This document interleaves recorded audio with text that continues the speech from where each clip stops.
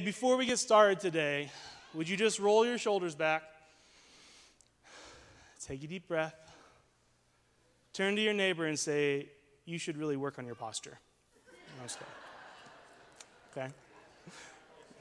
Okay?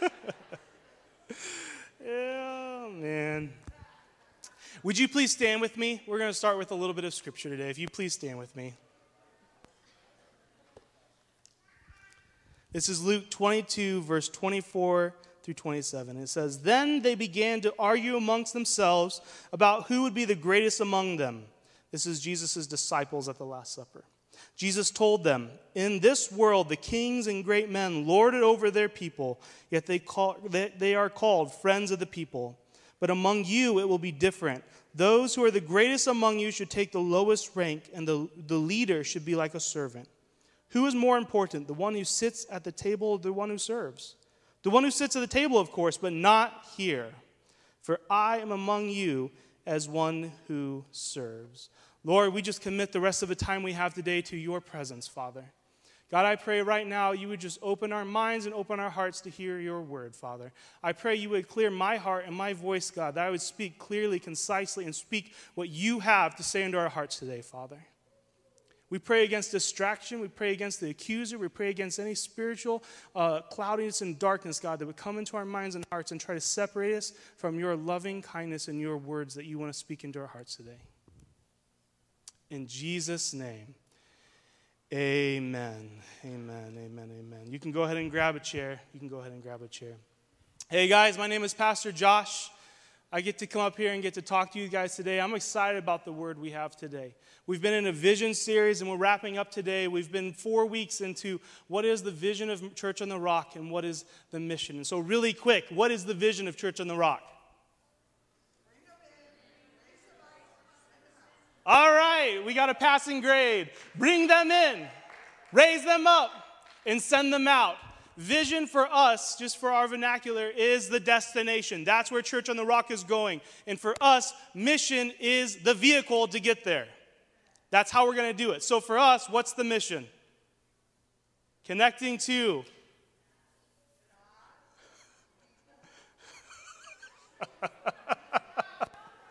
All right. No, that's a flunking grade. I'm sorry. You don't get to go home for Thanksgiving break. You got to stick around and wash dishes and study. It's connecting to God, people, purpose, and hope. Amen? Can we say that one more time together? Connecting to God, people, purpose. Amen. That is how we're going to bring people in. That is how we're going to equip, heal, and create a whole person. And that is how we send, is by connecting to God, to people, to purpose, and to the hope of Jesus Christ. You know, authority is really just built into our structure, right? Have you ever been out and just about with people and a situation comes up like, should we go here to dinner, or should we go here to dinner, or should we go this place to study? And naturally, you just kind of look around the group and like, who's in charge of this thing? You know what I'm talking about? Like, who's running the show here? Like, should I just go home, or does somebody have a plan? Does anybody, you know what I'm talking about? Like, we look for authority, right? And so I think this is just built into our structure. My son is 3 years old. He's the middle child. He is very, very bossed around by his sister, the oldest child. Oldest siblings, give me a shout, because you know what I'm talking about. Yes, we're always right. We are always right, and there's no other way. My way or the highway, right? You know what I'm talking about. The middle child. And then our youngest child is too willful and too young to be bossed around yet. She doesn't even know what we're saying yet, so he doesn't have anybody to boss around. And so this week at dinner, we have this, I'm not going to say demon-possessed, but we got a real spazzy dog, okay?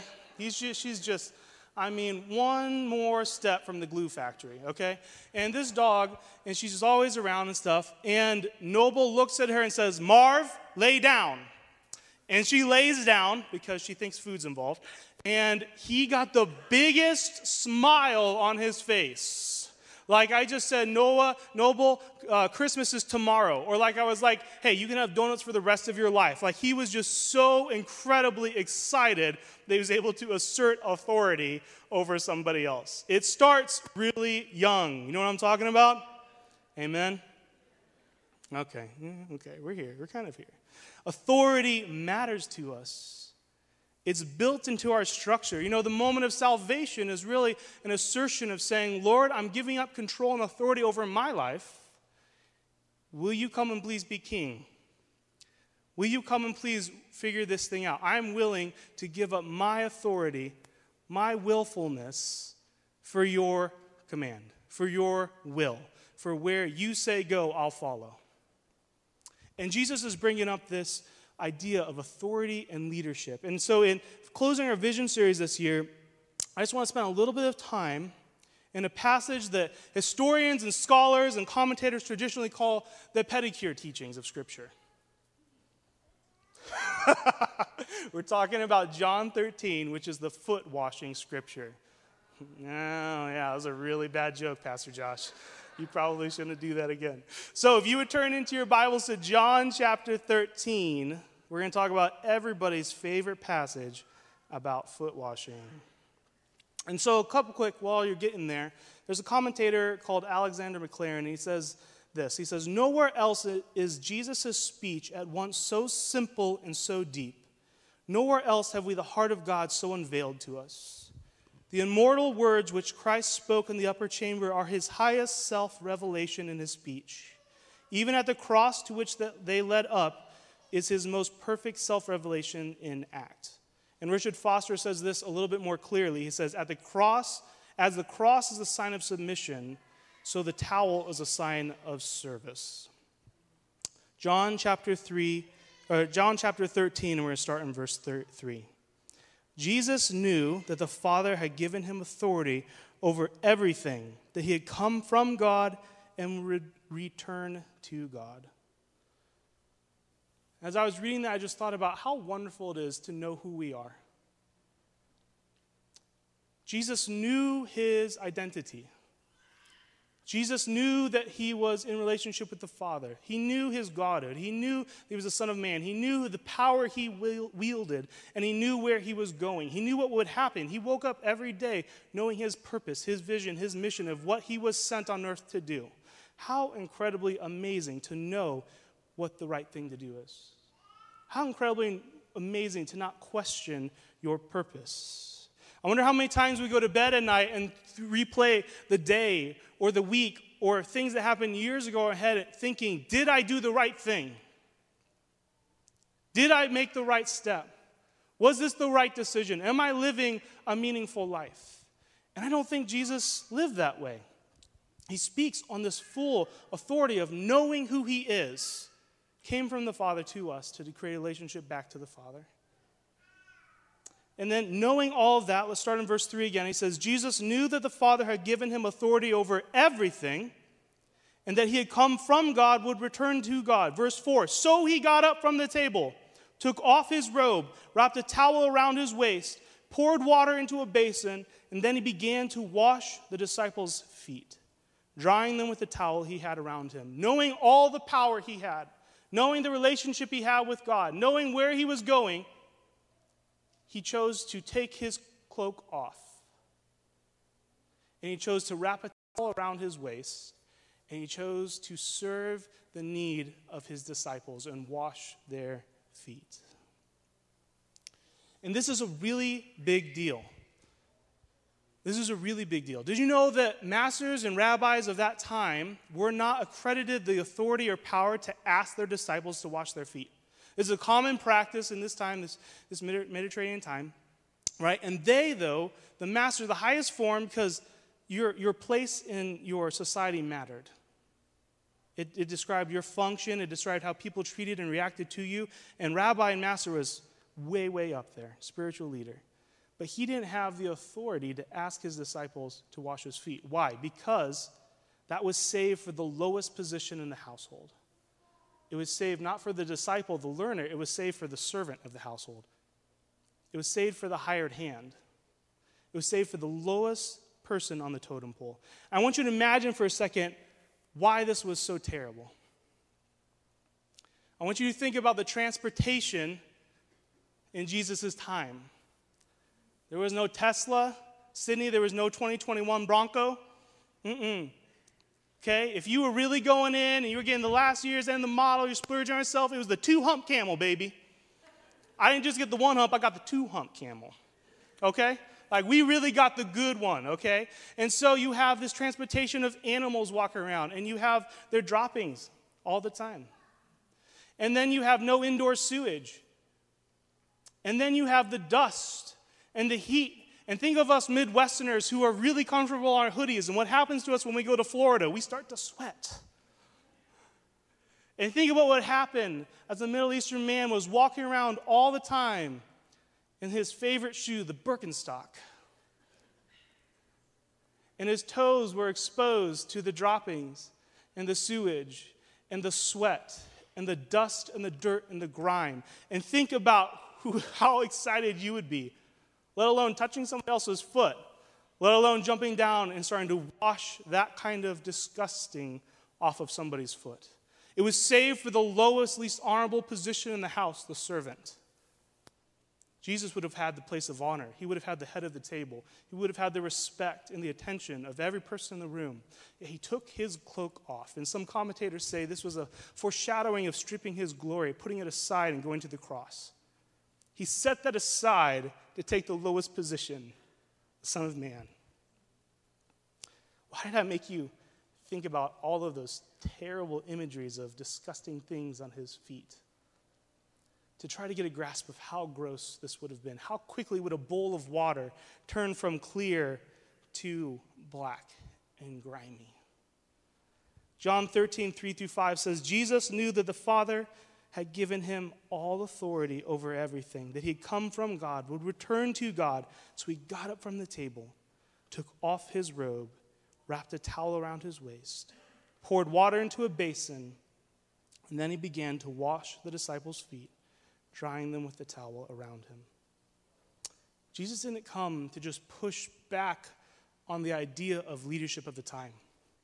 He didn't just come to flip the idea on its head. He abolished just the whole idea of what was commonplace in leadership, and he set this up, this new way of living, which he just seems like he always came and did, just completely taking away everything that we thought was common, everything that we expected, and saying, you thought I would come like this kind of leader. You thought I had all the authority that God gave me.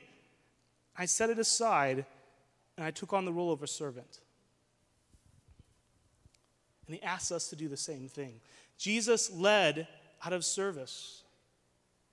Jesus led by fulfilling the needs around him. Jesus would never let a need pass him by that he could supply.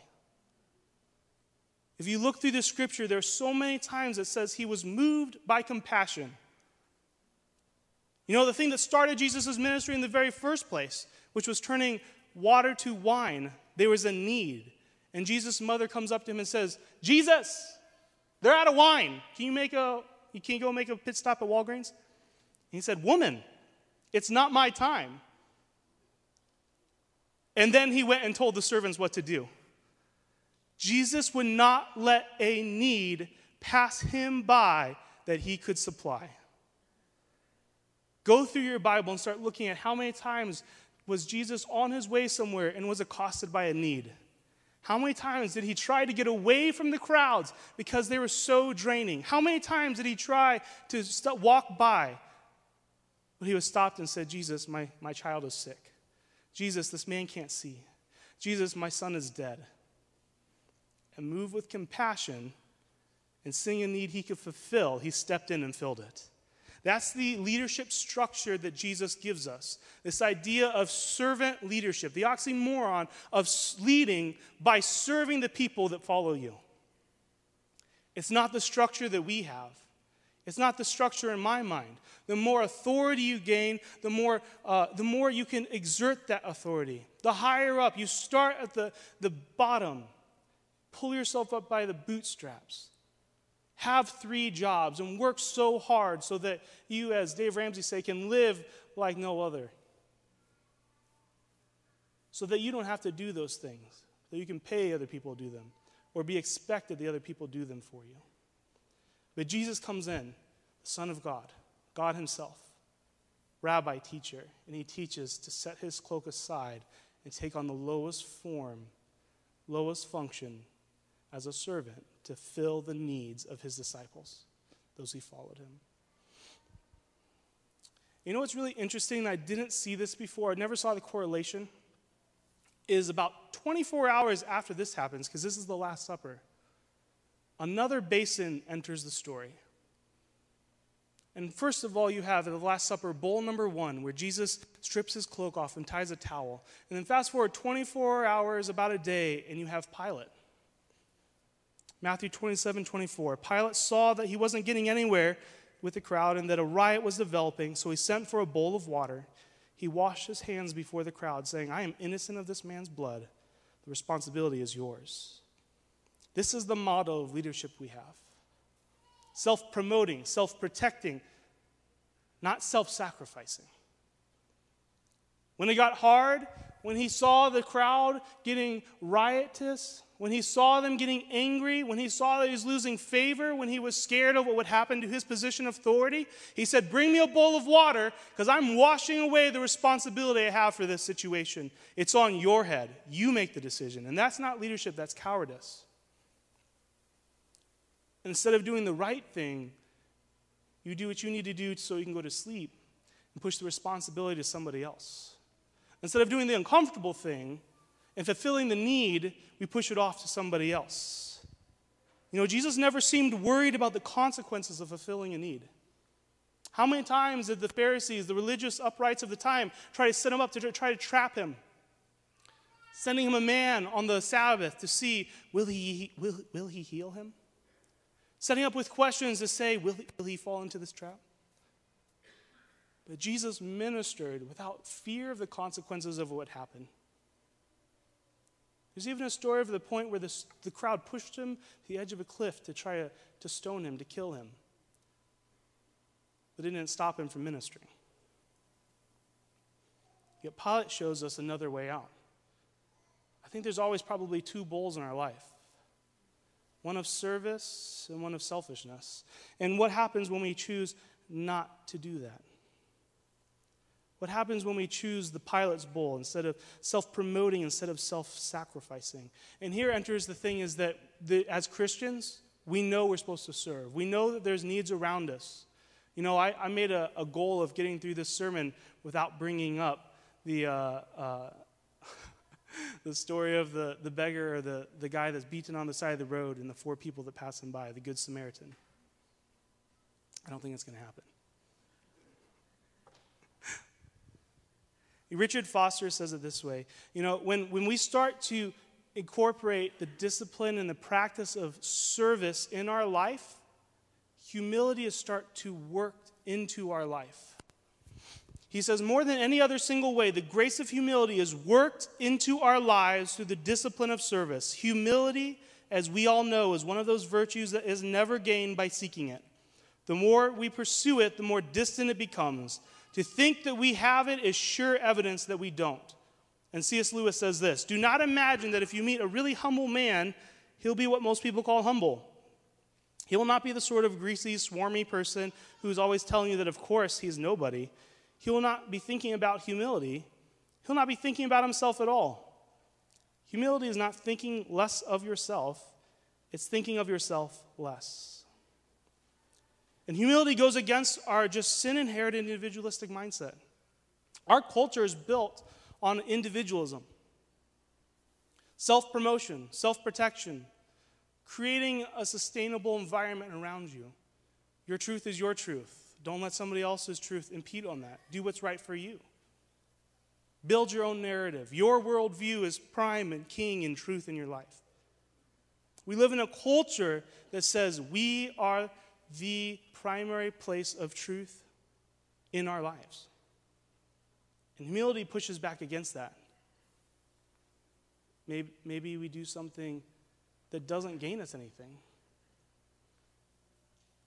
When we serve, some things start to happen.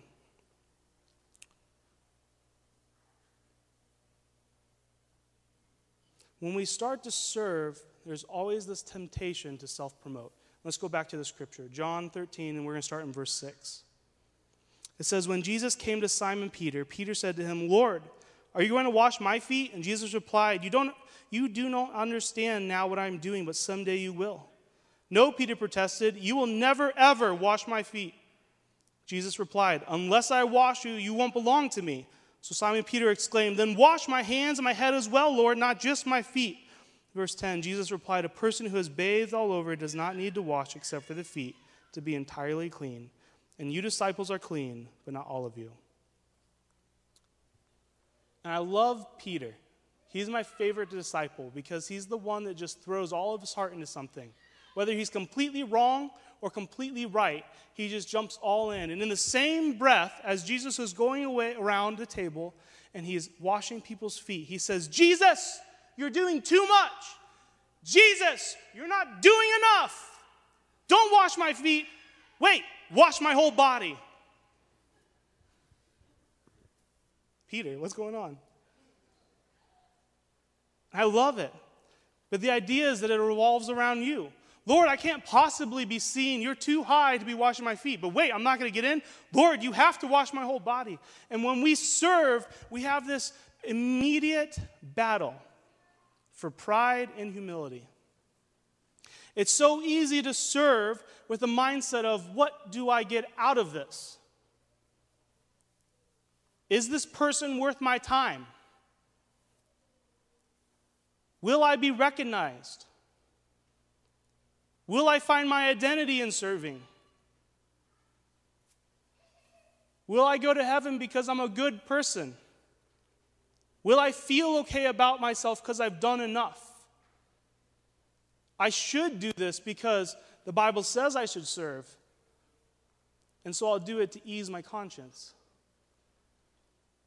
It's not self-sacrificing, it's self-promoting. It puts you at the center of the narrative, where humility is not thinking more about yourself, but thinking about yourself at all. Jesus never let a need pass him by that he could supply. Jesus never let somebody a hurt or a pain that he could step into, and he wouldn't do it.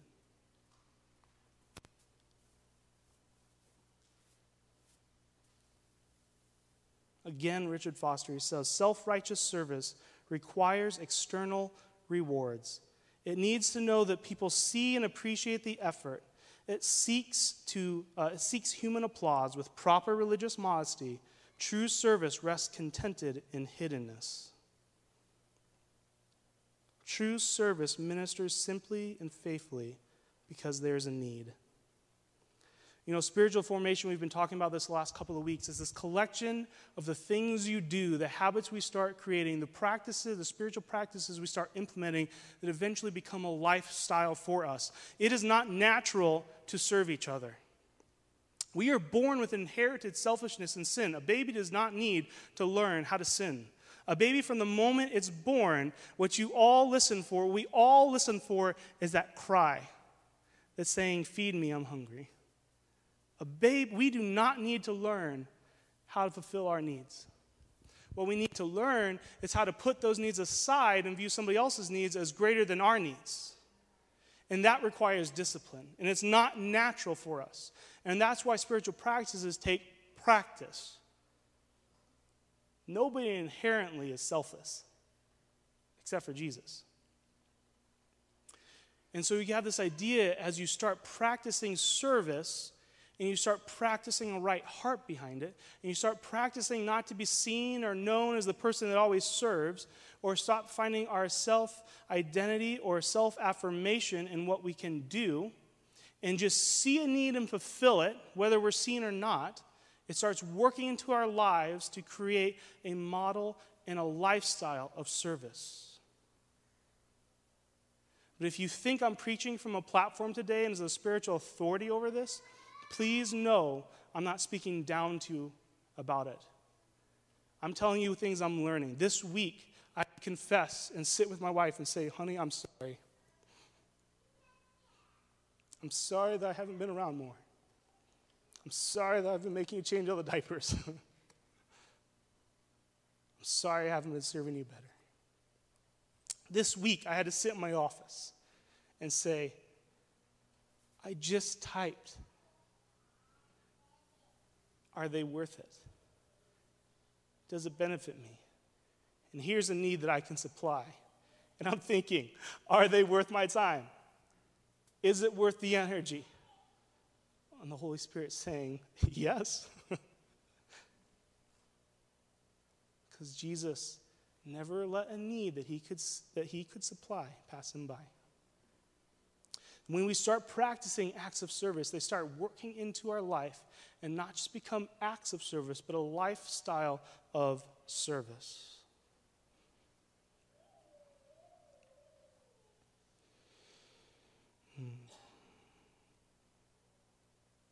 You know, I was thinking about this week, the Bible says, do you guys know who the Bible calls the most humble man?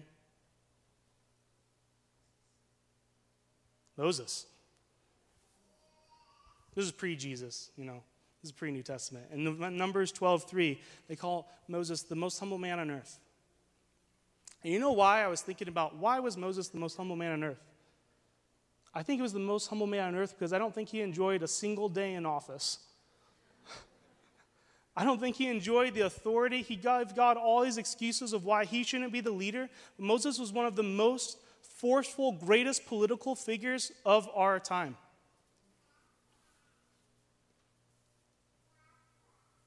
One of the men that had the most power in all of history. Yet he hated it. He hated the spotlight, hated the authority, hated the leadership, hated contending for God, not to just cut all of them off because of Israel's sin again and again and again. Yet Moses faithfully served again and again and again. He showed up every single day and fulfilled the needs that were presented to him. I think that's why he was the most humble man the Bible claims for him to be. Jeremy Taylor says that hiddenness is a rebuke to the flesh. It can be a fatal blow to our pride. And so maybe if you're sitting here, and I know that a lot of you practice this. I know a lot of you practice service in your day-to-day life. If you've done this for any amount of time, you'll recognize that very quickly and very easily that you will be abused. When you start living a life of service out, it is sacrifice. People will take advantage of you. People will take your money. People will take your time. People will take your energy. There is a cost to service. And it's wise for us to count the cost before we go into it. I want you to go to John chapter 13 again. I want you to back up to verse 1 and 2. Before the Passover celebration, Jesus knew his hour had come to leave this world and return to his Father. He had loved the disciples during his ministry on earth, and now he loved them to the very end. It was time for supper. And the devil had already prompted Judas, son of Simon Iscariot, to betray Jesus. Just a few hours from now, one of Jesus' beloved disciples was about to betray him. Just a few hours from now, one of Jesus' closest companions in his whole time of ministry was about to go and sell him over to those that would take him to the cross. And I wonder, what do you think if you could get into Jesus' mindset? If you could think, if you were in him in that situation, as you took your cloak off, as you tied the towel around your waist, as you started making your way around the table, I wonder if he saved Judas for last. What would you think when you got to the very end and you looked up and you saw Judas in the eye and you saw the devil there, the accuser, the betrayer, the one that's going to hurt you the most in this life? I think Jesus gave him the whole treatment. I think he pulled out the filing, the clippers, the toenail polish, whatever. He put those little bumpy things in between his toes that girls do. I don't know what that is. Cucumbers on the eyeballs and everything. I think he went above and beyond and gave Judas the cleanest foot washing he had ever received. Why? Because Jesus didn't count the cost to himself. Jesus was never worried about the consequences of what service would do. Jesus' love was obnoxious, over the top. Romans 8 says, nothing can separate us from God's love. The songs we sing, he'll leave the 99 and pursue the one. Jesus didn't let a need pass him by. And he didn't let the consequences of service stop him from serving. very quickly, when you start living a lifestyle of service, you realize that you give not to receive. Very quickly, you start living a lifestyle of service, and your mindset has to change from, I gave and I served, but did they become a better husband? Did they receive the Lord? Did they start coming to church? Did they stop that addictive substance? Did they take that money and just blow it on booze? Did they take that service and just go waste it? Is my time and effort here wasted? Is this a wasted cause?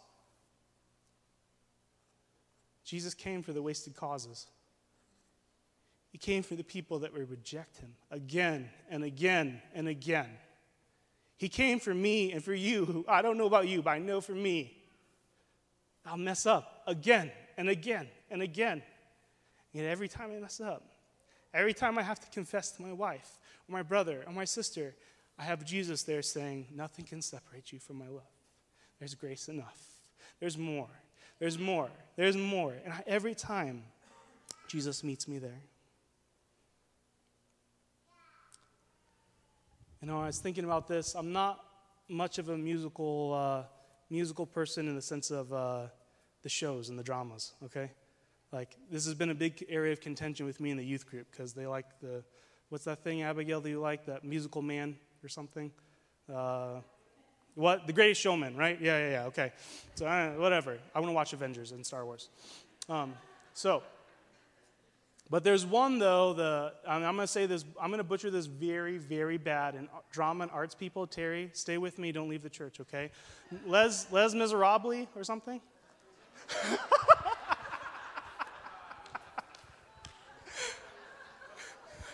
Les Mis, okay. And I don't know the name of him. I just know that he's played by Hugh Jackman, so we're going to call him Hugh, okay? I don't know what his name is and that actual thing. There's this guy that went to prison, and he got off the boat and stuff, and he's traveling back to some place. Again, I don't know this story, Terry. Stop judging me. And so he gets to this priest's house, and he goes in. The priest gives him a place to stay, a warm bed. In the middle of the night, after years of imprisonment and his first time out, he robs the priest. He steals all the silver, steals all of the jewelry, and leaves. The next morning, the police apprehend him and take him back, and they think that they've got him and say, priest, we have Hugh. Again, I don't know his real name, so it's Hugh Jackman to me. Priest, we have Hugh. Look, he's got all this bag, and the priest says, I'm so angry with you, Hugh. You left without the silver candlesticks. And he goes inside, and he gets the silver candlesticks, and he puts them on the bag. And everybody's looking around a little confused, like, what's happening? And again, it's just this picture of serving without counting the cost. Serving and knowing that this guy might probably just steal in the night. Serving and knowing that this person might just hurt you. When you start serving needs, it's usually people that are hurting, and we know that hurting people hurt people. And you put yourself in position to be hurt. It's okay, though. It's our calling. It's our purpose. Now, you may remember that we're talking about connecting to God. And we talked about all the ways that we become a person and we become spiritually formed and that we connect to God through spiritual practices. And we talked about connecting to people and how we change in the context of community. And Pastor Joe last week talked about connecting to hope, how there's one thing and one thing only, which is the hope of Jesus Christ. It's the thing that gives us compassion to go and share his word, the thing that helps us to create a church and to do tithe and to send missionaries. It's all about spreading the hope of Jesus. So what does service have to do with connecting to our purpose? It is the underlying foundation that you and I need to serve. When we serve and we look for purpose, we connect for meaning in our life, for anything other than loving our neighbor, it's self-flattery. It builds you up, not the kingdom of God. If I'm just looking for a platform, I'm not gonna find affirmation. I'm gonna find ego and pride.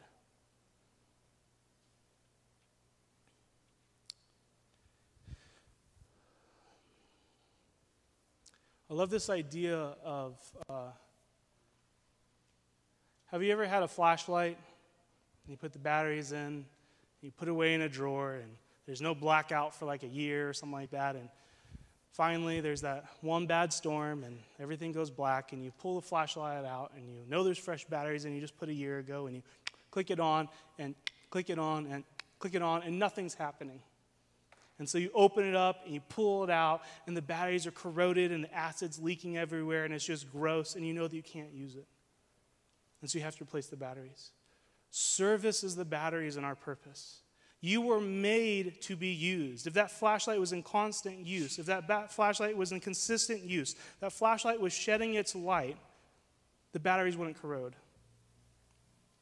You were made to live on purpose. You have something in you, gifts or skills or abilities, specific purpose and calling to your life that God wants you to do. He put you here to do.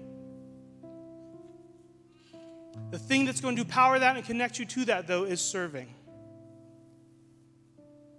So before you connect to your purpose and say, God, what's your will for my life? God, what's the thing that you want me to do with my life? God, can you use me? God, can you fulfill the need in front of you? And you know, we have a whole list of things here at church, but I'm intentionally not telling you the list of things that we need here today because it's not a ploy to get you to go serve in Kids on the Rock, but I do want you to serve in Kids on the Rock, so go down there and sign up today. It's not a ploy to get more volunteers here today. This is a heart change, a lifestyle that Jesus Christ himself calls us to. He says, all the way back up in Luke,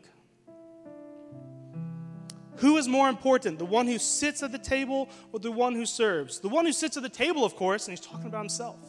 But not here, for I am among you as the one who serves. John 13:15 says, I've given you an example to follow. Do as I have done. I tell you the truth, slaves are not greater than their master, nor is the messenger more important than the one who sends the message. Now that you know these things, God will bless you for doing them. Pastor Joe has this saying. He says, we are only more people and more resources away from doing more ministry. There is always need around us. There is always need around us. There is always need around us. You do not need to go looking for it. It will find you. But will you give the time of day? Will Pastor Josh give the time of day? Will Pastor Josh be able to get over self? Will Pastor Josh say, I don't care what the cost is, I can serve?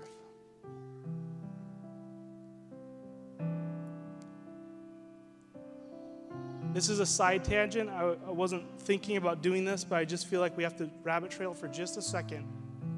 Husbands and fathers, do not sacrifice your family for ministry. Your first and primary call is to your wife and to your children. Sacrifice your pleasure. Sacrifice your desire. Sacrifice your time. You're still going to get people in need. But make sure the first place you're laying your life down is for your spouse.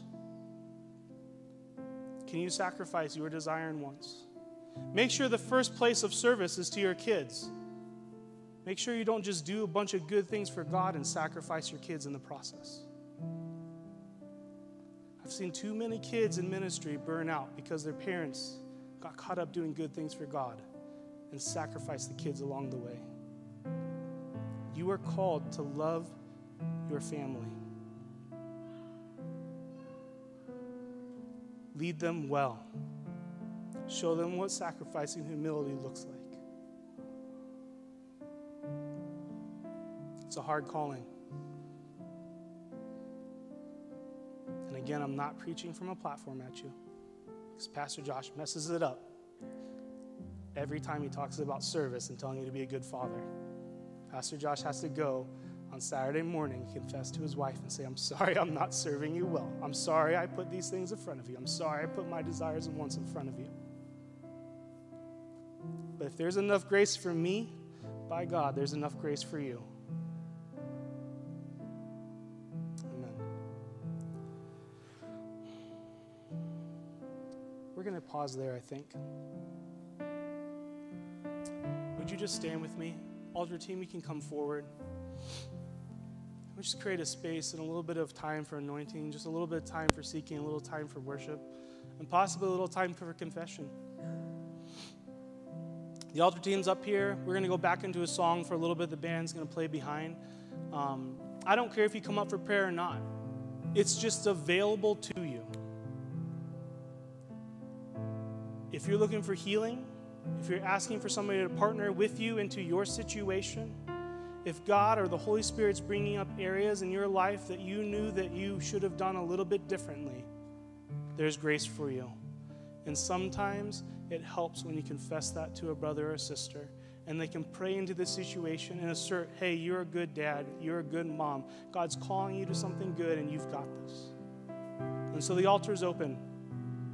And we're going to go back into prayer and worship, but let me just pray over you before Cindy and the team come forward. Father, I pray you just start working on our hearts, God. This can be a hard message, Father, because pride's involved. This can be a hard message, God, because we immediately want to just start justifying why we are good enough, why we have done enough, that we are hidden enough, that our motives are pure, Father. Lord, I pray that we would just start working in an open space, that we're open to your speaking, Father. God, if anybody feels condemnation today, I rebuke that spirit in Jesus' name. God, I pray that your spirit of grace and love would flood our hearts right now, that peace would come right now, God. That guilt or depression and shame would go, Father. None of those things are from you. Holy Spirit, we just give you this moment in Jesus' name.